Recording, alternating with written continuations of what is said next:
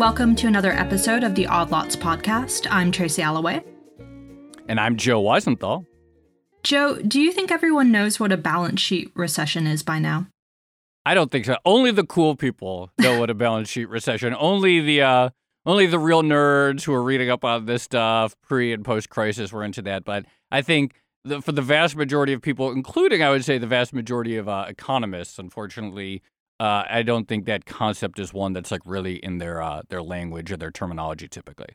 Yeah, I kind of have to remind myself of this because I got into financial journalism right after the 2008 financial crisis, and balance sheet recession was sort of the hot thing then. It was the parallel that everyone was reaching for to explain what was happening to the US at the time.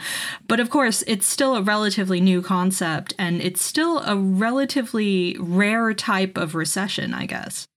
Right. And, again, this sort of one of the questions that developed market economies are dealing with right now is why have the traditional tools that governments and central banks use to stimulate the economy not been effective? Why have lower interest rates not caused faster growth and more rapid inflation? Why don't we see more rapid growth and inflation thanks to budget deficits that are essentially near their highest levels of all time in places like the U.S. and elsewhere? And so it kind of in keeping things we've talked about a long time, like, well, what is really wrong with the framework? And is there a different way to think about the malaise that we see across so much of the world's economies? Right. And I think we are seeing more and more policymakers who are arguing that fiscal stimulus is the way forward, or that fiscal is the new monetary policy. Right. And a lot of that thinking stems from the balance sheet recession idea. So why don't we go ahead and dig into it? I'm really happy to say that our guest on today's episode is Richard Koo, the chief economist of Nomura Research Institute, and the man who the term balance sheet recession is actually attributed to. So, Richard, thank you so much for coming on. Thank you for having me here. So why don't we start with the obvious question, what exactly is a balance sheet recession, and how did you come to start thinking about recessions in that way? I have to first disclose my geography because I've been in Japan for the last 36 years. Starting around 1990, of course, Japan fell into this, what I call balance sheet recession. And BOJ brought rates down to almost to zero, tried to stimulate the economy, and nothing seemed to work. And it took me about 7 years to figure out that perhaps we have to come out of our ordinary, private sector always maximizing profits kind of framework to understand what's going on. And one day I stumbled upon the chart that indicated the Japanese companies are not borrowing money at all. They're actually paying down debt. And then it came to me that why would a private sector companies willing to pay down debt when interest rates are zero? And then, of course, it's the only reason that can happen is that they have a financial problems of some sort, perhaps balance sheets underwater. And then when I start thinking in those terms, everything kind of fell in place. That is to say, during the bubble days, people typically leverage themselves up, thinking that they're going to make lots of money very quickly. When the bubble bursts, asset prices collapse, all that liabilities remain, their balance sheets underwater, and people all start paying down debt at the same time. And paying down debt, it becomes kind of a survival issue for them, because if people outside the companies, for example, finds out that your company is actually in a negative equity, they will stop trading you on credit. They demand everything to be settled in cash. Your best employee could leave because realizing that this company might be underwater for many years to come. When all these things come to surface, you're basically dead. So people inside the companies who understands the actual situation keeps their mouth shut, tell investors, shareholders, whatever they want to hear. They try to repair the balance sheets as quickly and quietly as possible. And that's, of course, on the individual level, the right thing to do. If I were running one of those companies, I'd be doing it. Many of the people listening to this podcast in the same situation will probably do the same, because if you have a cash flow, and in the Japanese case, a lot of companies still had cash flow. Japan was running the largest trade surplus in the world. People wanted to buy Japanese products all over the world. So the main line of business was okay. They had a cash flow, but their balance sheets were horribly underwater. So all these people start paying down debt to repair their balance sheets, and that way you don't have to tell your shareholders it's not the shares are a piece of paper now. You don't have to tell bankers it's not all non-performing loans, and most importantly, you don't have to tell workers there are no more jobs tomorrow. So for all the stakeholders involved, using the cash flow to pay down debt is the right thing to do. But when everybody does that at the same time, we fall into this fallacy of composition problems, in that even though everybody's doing the right things, collectively you get the wrong result. And you get this wrong result because in a national economy, if someone is saving money or paying down debt, someone else has to be borrowing those money and putting them back into the income stream. If everybody's saving money or paying down debt and no one's borrowing money, the economy will just implode. When all these people start paying down debt, the economy began to decelerate, and the situation got worse and worse and worse. They tried to do monetary stimulus, but if your balance sheet is underwater, you cannot borrow, and the banks won't lend you money either. So I read your book, like many people, I think, in our field did. I came across it in 2010 or 2011, the book, The Holy Grail of Macroeconomics, where you lay out this theory essentially by looking at exactly what you described, the Japan scenario post-1990, where despite lower and lower interest rates, nothing could change on the corporate behavior because corporates were incentivized to pay down debt. How much, though, is this concept of the balance sheet recession? And what you see is sort of like, on the individual level, corporate level makes sense to pay down debt. But in the aggregate level, it's really problematic. But how much is this different or essentially a new reframing of sort of very old Keynesian ideas about how what might make sense for one household or a company suddenly becomes very problematic when it's the behavior of the overall economy? As you mentioned at the very beginning, is a rare occurrence, this type of recession. Right. Because most of the time, people are very careful with their finances. They're very careful with their balance sheets. But during the bubble days, that discipline disappears.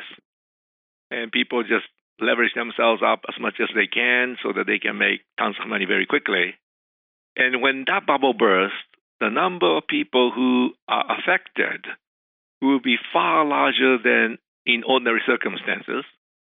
And when they all collectively start paying down debt, even if there were some people who are still borrowing money, on the net basis, private sector as a group becomes a net saver. Right. And in that case, we fall into balance sheet recession.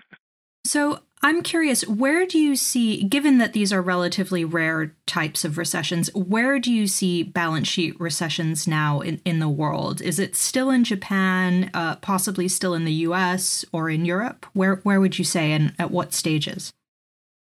Well, I say rare because bubbles are relatively rare occurrences. And so balance sheet recession, which typically follows the bursting of the bubble, is rare because of that reason. Now, Japan, the bubble burst 1990, and it's already 30 years from that. Corporate balance sheets in Japan are in very good shape now. The balance sheet recession part was probably ended around 5 to 10 years ago. Some companies may still be struggling, but on average, Japanese companies are in pretty good shape. But even after the balance sheets are repaired, because of this process of deleveraging, process of paying down debt is such a painful process. Most companies that comes out are still saying to themselves, "Oh, that was a terrible experience. We'll never borrow money again."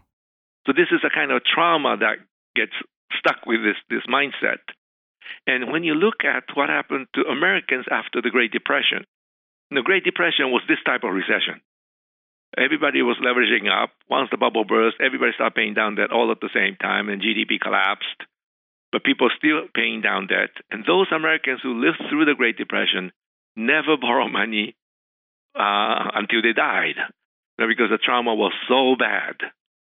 Well, Japan, we have a mini version of that. A lot of people are still not borrowing money because the previous experience was so bad. Now, U.S., I think household sector balance sheets are becoming much cleaner, thanks to all the help from the government and the Federal Reserve. And so I think U.S. is almost to the end of this process, but I think the trauma part will be still with us for maybe some more years. In Europe, because they had a double-dip recession with the European crisis starting around 2011, 2012, the problem got a lot worse, and they are beginning to look better, but European economies at the moment are very much dependent on exports. And with exports weakening all around the world, they are slowing down even faster. And so for Europe, it might take much longer. And even after the balance sheets are repaired, this trauma period will also going to be lasting for quite some time. So if we go back to Japan, and you mentioned that maybe the balance sheet recession in Japan only ended maybe about 10 years ago or less. So essentially it was a 20-year balance sheet recession in your view. During that time, and the sort of standard view I think that people would say is, okay, the way to, or at least within your framework, the way to address too much debt overhang in the private sector is essentially to move the debt onto the government's books because the government operates differently, and that sort of theoretically relieves the burden, and the government has all the debt, but the government can service the debt because it's the government. Now, Japan did that to some extent because the deficits in the national debt soared sky high during this balance sheet recession. So at the same time, during this long, painful deleveraging process, the Japanese public debt absolutely soared. But why wasn't that enough? Why wasn't some of the most eye-watering levels we've ever seen of debt to GDP anywhere in the world? In fact, Japan is famous for the size of the stock of its public debt. Why wasn't that enough to more quickly alleviate the private sector's problems? At the beginning, no one had this framework in their minds, including myself, I have to admit. And so when they put on the fiscal stimulus to keep the economy going, they thought with one big jolt, it will act as a pump priming, and the economy will come out very quickly, and then they can rescind the fiscal stimulus afterwards. You know, when U.S. fell into one in 2008, it was Professor Larry Summers who said, all we need is a big jolt to get the economy going again, a big jolt of fiscal stimulus. Same argument was made in Japan 18 years earlier. So they put in the fiscal stimulus, and fiscal stimulus, government spending money, of course, economy responds very quickly. But at that time, the balance sheets are still under repair. But people didn't realize that part. So as soon as the economy began to show improvement, they decided to cut the deficit because we don't want to leave any debt to our children and all that kind of argument. And so even though households and companies were still repairing balance sheets, the fiscal stimulus was cut, economy tanked again, and then they put another fiscal stimulus, economy improved again, and they cut the fiscal stimulus again. So we had actually this on and off situation for a very long time, and that is not the way to fight this recession. It has to be sufficient and it has to be consistently applied, sustained. Right. And that was not how it was applied, unfortunately. And in 1997, we made even bigger mistakes of really trying to cut the budget deficit, thinking that economy is already strong enough. And at that time, IMF, OECD, who also didn't understand anything about balance sheet recession, strongly insisted that Japan should reduce its budget deficit. And when that was put in place, we have 5 consecutive quarters of negative growth, complete breakdown in the banking system. And that became the double dip, the real double dip. And once you have a double dip in already this very difficult circumstances, people become very, very pessimistic. And that's why it took us nearly 20 years to come out of it. If these were understood from the very beginning and fiscal stimulus were applied in a sufficient amount in a sustained way, I'm sure that time period could have been cut significantly.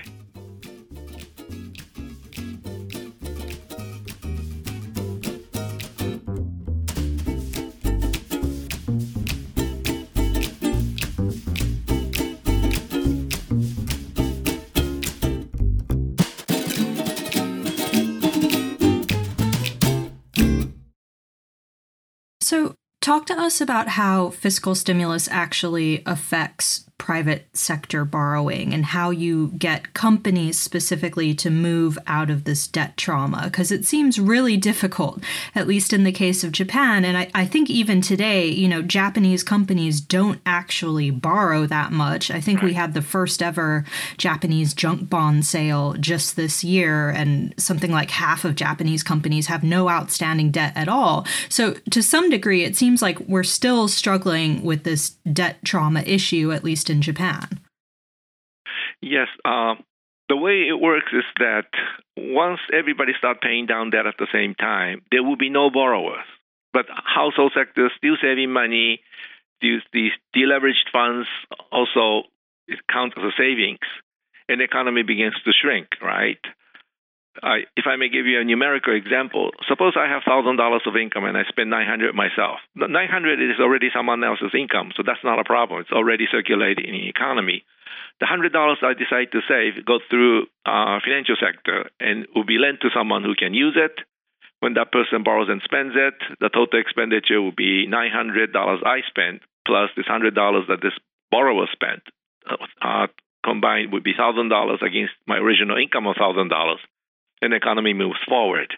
If there are too many borrowers, interest rates are raised. Too few borrowers, interest rates are lowered, sometimes with the help of the central bank, to make sure that this income cycle is maintained. That's the usual economy. Then when you're in balance sheet recession, what happens is that I have $1,000 of income. I spend $900 myself. $900 is already in the circulating in the economy, so that's not a problem. But the $100 I decide to save gets stuck in the financial sector because there's no borrowers, even at zero or negative interest rates, because everybody's repairing balance sheets.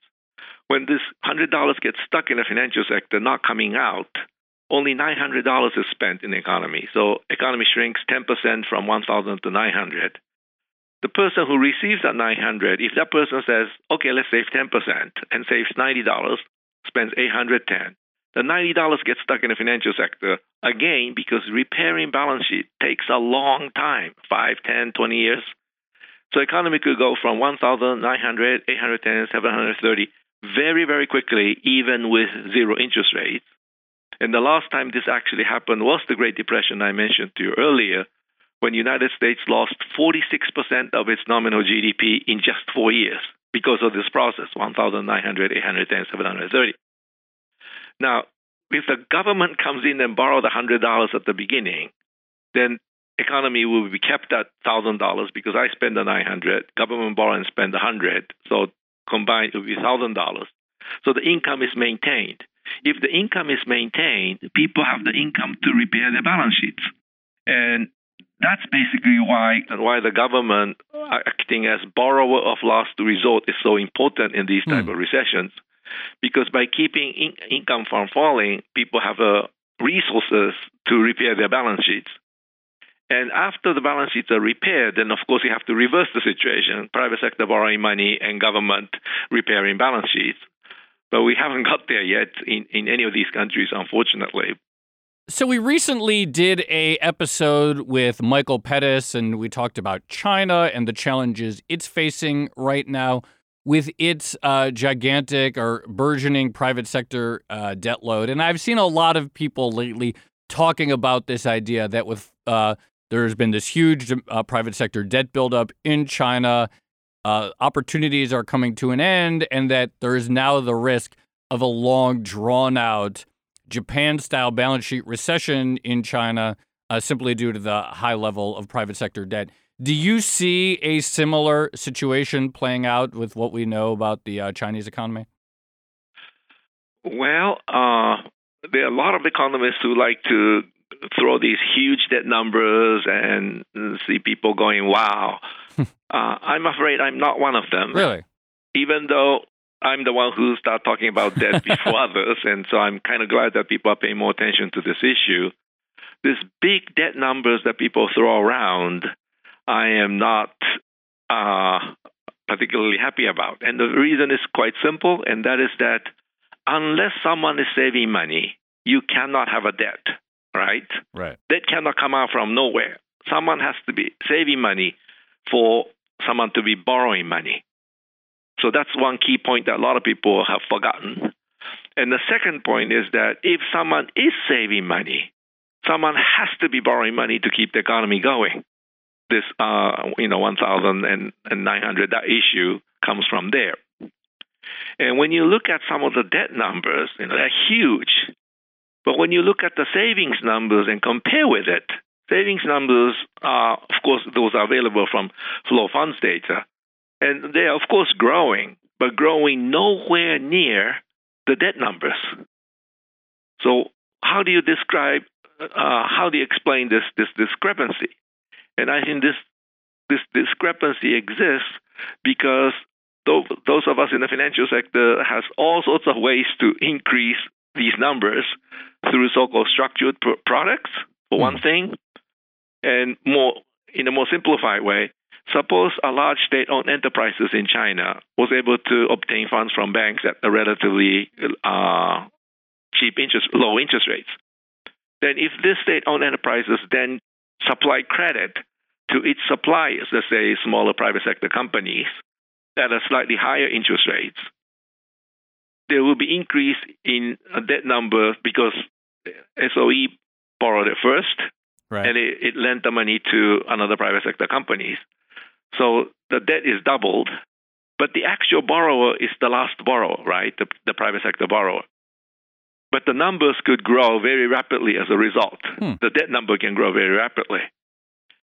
And if you look at Chinese flow funds data carefully, I don't see the kind of craze that happened in Japan or in the United States prior to 2008, where, for example, household sector, which should be saving money, becoming a net borrower. It actually happened in the United States, Spain, and Ireland during the really bad bubble days. That is not happening in China. Household sector is still saving money, and corporate sector still borrowing money, but nothing especially irregular that you would expect to see in really bubbly situations that happen in Japan and other places. So, yes, I think Chinese real estate prices are high, and the bubble could burst. Chinese household sector, corporate sector did not really went as crazy as some of the household sector and corporate sector in the West during the pre-2008 period. Well, a related question, but in trying to resolve a balance sheet recession by getting the private sector to lend again, how do you make sure that you don't end up inflating another bubble? Because at least in the U.S., and you can agree or disagree that what happened in 2008, 2009 was a balance sheet recession or not, there does seem to be a lot of concern that the corporate sector is borrowing too much, and we are on the verge of another sort of corporate bond bubble of some form or another. So how should policymakers walk that line? Well, first of all, I think over-reliance on monetary policy is the shortest way to get another bubble in place. Because during balance sheet recessions, private sector borrowers basically absent themselves. So the fund managers, people in the financial industry, basically absolutely flooded with cash because household sectors continue to save, as they have done in the last 5,000 years. Corporate sector is, and there's deleveraged funds coming back into the financial sector, that basically the debt repayments. And then the central bank, believing that they have to maintain a 2% inflation rate or something, continues to add funds through QE. So during balance sheet recessions, everyone else are short of money except the financial sector. It's flooded with money. And if the government is the only borrower left, a large portion of that funds will move toward the government bonds. And that's the reason why government bonds come down to these ridiculously low levels during balance sheet recessions, even with ever larger public debt. For example, U.S. today, public debt is pretty large compared to what we were used to before, but 10-year Treasury is only 1.7%. Japan, even before BOJ went on to this QQE under Governor Kuroda, the public debt was already close to 250% of the GDP, but JGB was yielding only 0.7%. That all comes from the fact that this excess funds in the private sector all head toward the only borrower left, meaning the government. But if the government doesn't play its role and absorb all these excess savings, what happens to the remaining funds? The remaining funds will have to go to fix existing assets, right? Because companies are not borrowing money for investment. So these funds have to go to some sort of a fixed assets, such as commercial real estate, stocks, and things like that. And that's where you could have another bubble growing. And U.S. commercial real estate prices, if I see my last number, it's 44% higher than the previous peak. And when Janet Yellen and those people talked about the problem in the bubble in the commercial real estate, well, it is actually there. And part of that, I think, comes from the fact that there's over-reliance on monetary policy. If we switch from reliance on monetary policy to fiscal policy means government will be borrowing more money. So the excess savings that have to go to existing assets will be absorbed by the government. And so there will be less chance of having another bubble. So you worry about bubbles right now, or how worried about bubbles are you right now if you look at, say, the U.S. economy? Well, share prices and commercial real estate prices worrisome in my view, yes. I am somewhat worried. And many companies, U.S. companies, also use this very low interest environment to buy back their shares. Right? That's why the corporate debt is so much higher. Buying back shares still keeps money in the financial sector. It just changes the nature of the liabilities from equity to bonds. But the money is still in the financial sector. And so people who receive that payment will still want to invest in something. And so that could still end up creating more bubbles while weakening the corporate balance sheets. So you've identified one of the key sort of themes, which is that in all these post balance sheet recession periods, there's this reluctance to lean heavily on fiscal policy and an over-reliance on monetary policy. You talked about the fits and starts of fiscal stimulus in Japan after 1990 and how that set back.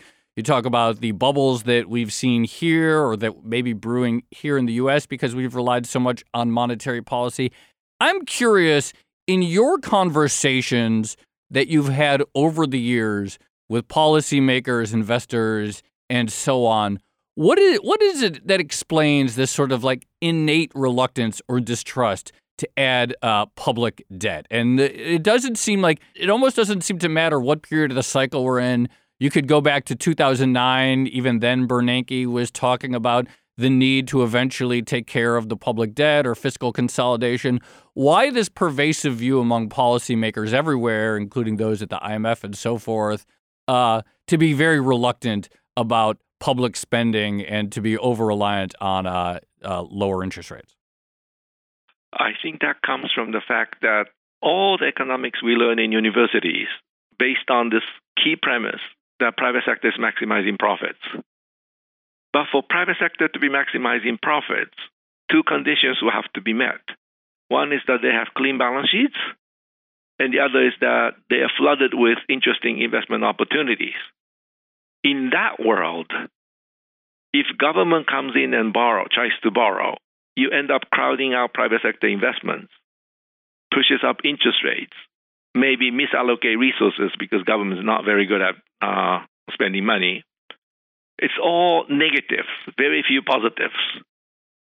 And that world where household sector is saving money, but corporate sector was very eagerly borrowing money to expand factories and so forth, that world did exist all the way to maybe around 80s in the United States and Japan maybe into the mid-90s.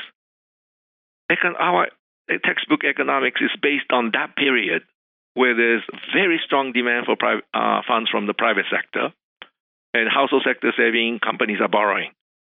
In that world, I fully agree with them that fiscal policy should be discouraged and it should be handled with monetary policy because monetary policy works very well when there are lots of people who's out there willing to borrow money.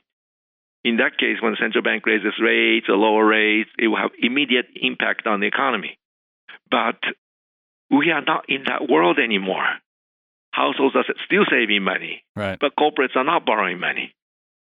And once you enter this different stage, we have to change our mindset completely, that we don't have borrowers there.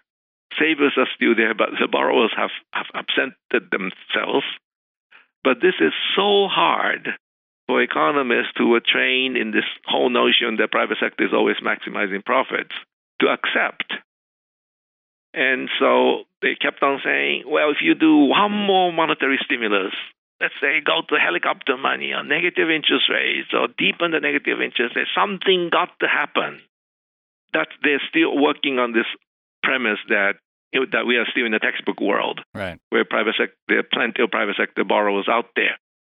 But we are not in that world anymore. But no one has taught them that in this different world, we have to think differently. Except you wrote the book, the Holy Grail of Macroeconomics, Yes. which Tracy and I read. Why hasn't everyone else read it? Well, maybe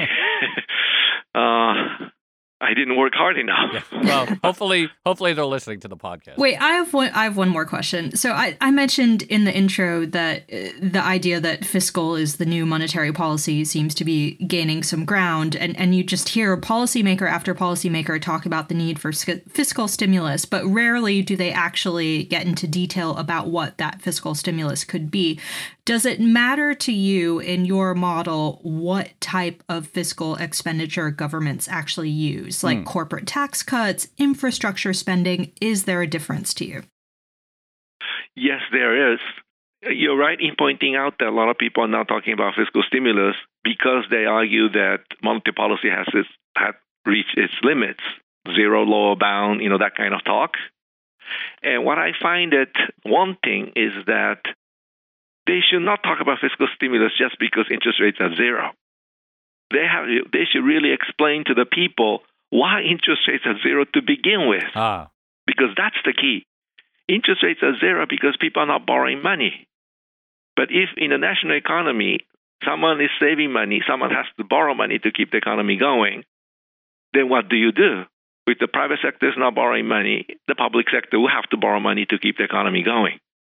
That part of the explanation hasn't come from Mr. Powell or from Mr. Draghi or even from Ms. Lagarde, even though they all three are now talking about importance of fiscal stimulus. And was it September 18th talk? Right.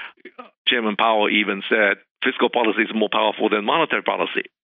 The key reason why fiscal stimulus is needed is not given, in my view, that there are actually lack of private sector borrowers. So I like to see that made clear first.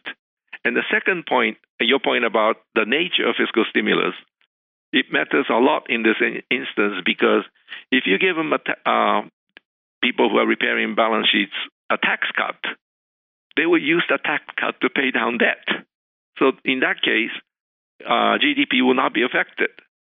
So in this type of situations, I'm afraid one has to use public works, government actually spending and creating demand to make sure that income level is maintained. And only by maintaining the income level, people have resources to pay down debt and repair their balance sheets. And so during this type of recessions, government has to be the borrower of last resort and the spender of last resort. Now, this thing takes a long time to repair. The balance sheet repair takes many years. Japan took nearly 20 years, although it didn't have to be 20.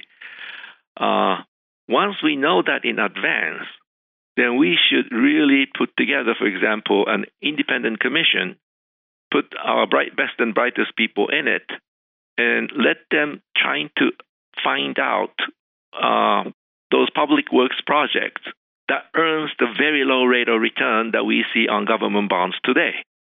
For example, if it's 10-year treasuries are yielding 1.7% or so today, if we can find a public works project that earns the social rate of return above 1.7%, by all means we should do it, because those projects will be self-financing. It will not be a burden on our future taxpayers. And that's the way we should be thinking. And unfortunately, in Japan back 20 years ago, or after 2008, people needed fiscal stimulus right away because otherwise it would be in the 1,900, 810, 730 cycle. So they had to do all sorts of things very quickly. Some of them were not very well thought out. And that's why you ended up with bridges to nowhere, roads to nowhere. If we knew in advance that these things can take a long time, of course, some stopgap measures are necessary, but we should have set up some sort of an independent commission to make sure that we pick good projects that are self-financing at these ridiculously low government bond yields. Then everything will be sustainable. Well, Richard, I really don't understand the excuse that people have because I thought your writing has always been very clear. But nonetheless, I hope people listen to this podcast and continue to read your work because it makes a lot of sense to me. And as you point out, these issues aren't going away. Large private sector debt loads still exist in the U.S. There's bubbles in the U.S. There's unwillingness to borrow that we're obviously seeing in Europe, and that's going to scar the region for a long time because of the double dip nature, as you said. So hopefully we've done some good here, but really appreciate you coming on. I've always been a big fan of your work. Oh, thank you very much. Thanks so much, Richard. That was great.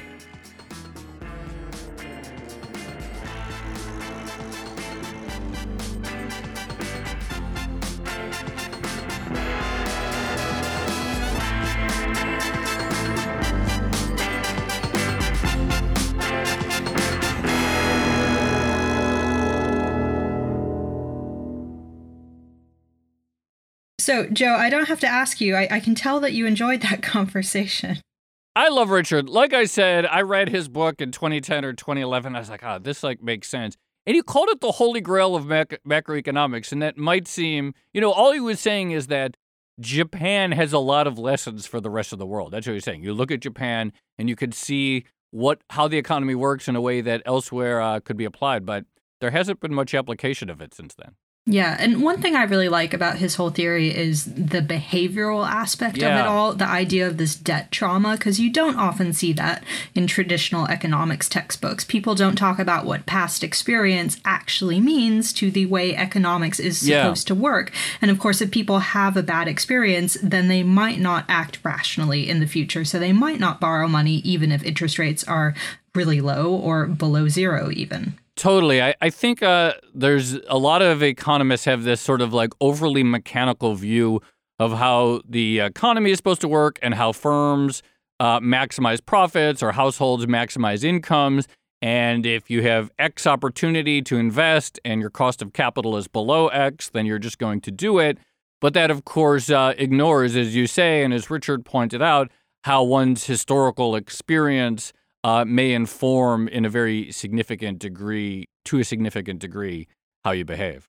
Yeah, exactly. Well, one other thing that really struck me is it's kind of interesting to me how Koo has this sort of middle ground, I think, between sort of mainstream macro on one end and MMT on the other end. Because in the MMT framework, it's almost, you should always rely on fiscal policymakers and that there's deficits are never really a problem except to the extent that they cause inflation due to an economy at maximum potential, where it's clear that he does not quite buy this view. So he more sees this sort of sectoral balances view in a way that I think mainstream hasn't come around to. But he still thinks that in normal times, the basic idea that the central bank should do demand management and the government, it's dangerous to run up debts, is something he agrees. He just doesn't think these are normal times for developed economies. Right. Well, he argues that eventually governments should concentrate on fixing their own balance sheets, but only after they've sort of substituted the private sector and stepped in and done a bunch of stuff, and in a way that I think would probably happen decades after the fact anyway. But it is very different to MMT in that respect. You're right. It is a nice middle ground. Radical but middle. Okay. This has been another episode of the Odd Lots podcast. I'm Tracy Alloway. You can follow me on Twitter @Tracy Alloway. And I'm Joe Weisenthal. You can follow me on Twitter @TheStalwart. And be sure to follow our producer on Twitter, Laura Carlson. She's @Laura M. Carlson. And check out all the Bloomberg podcasts on Twitter at the handle @podcasts. Thanks for listening.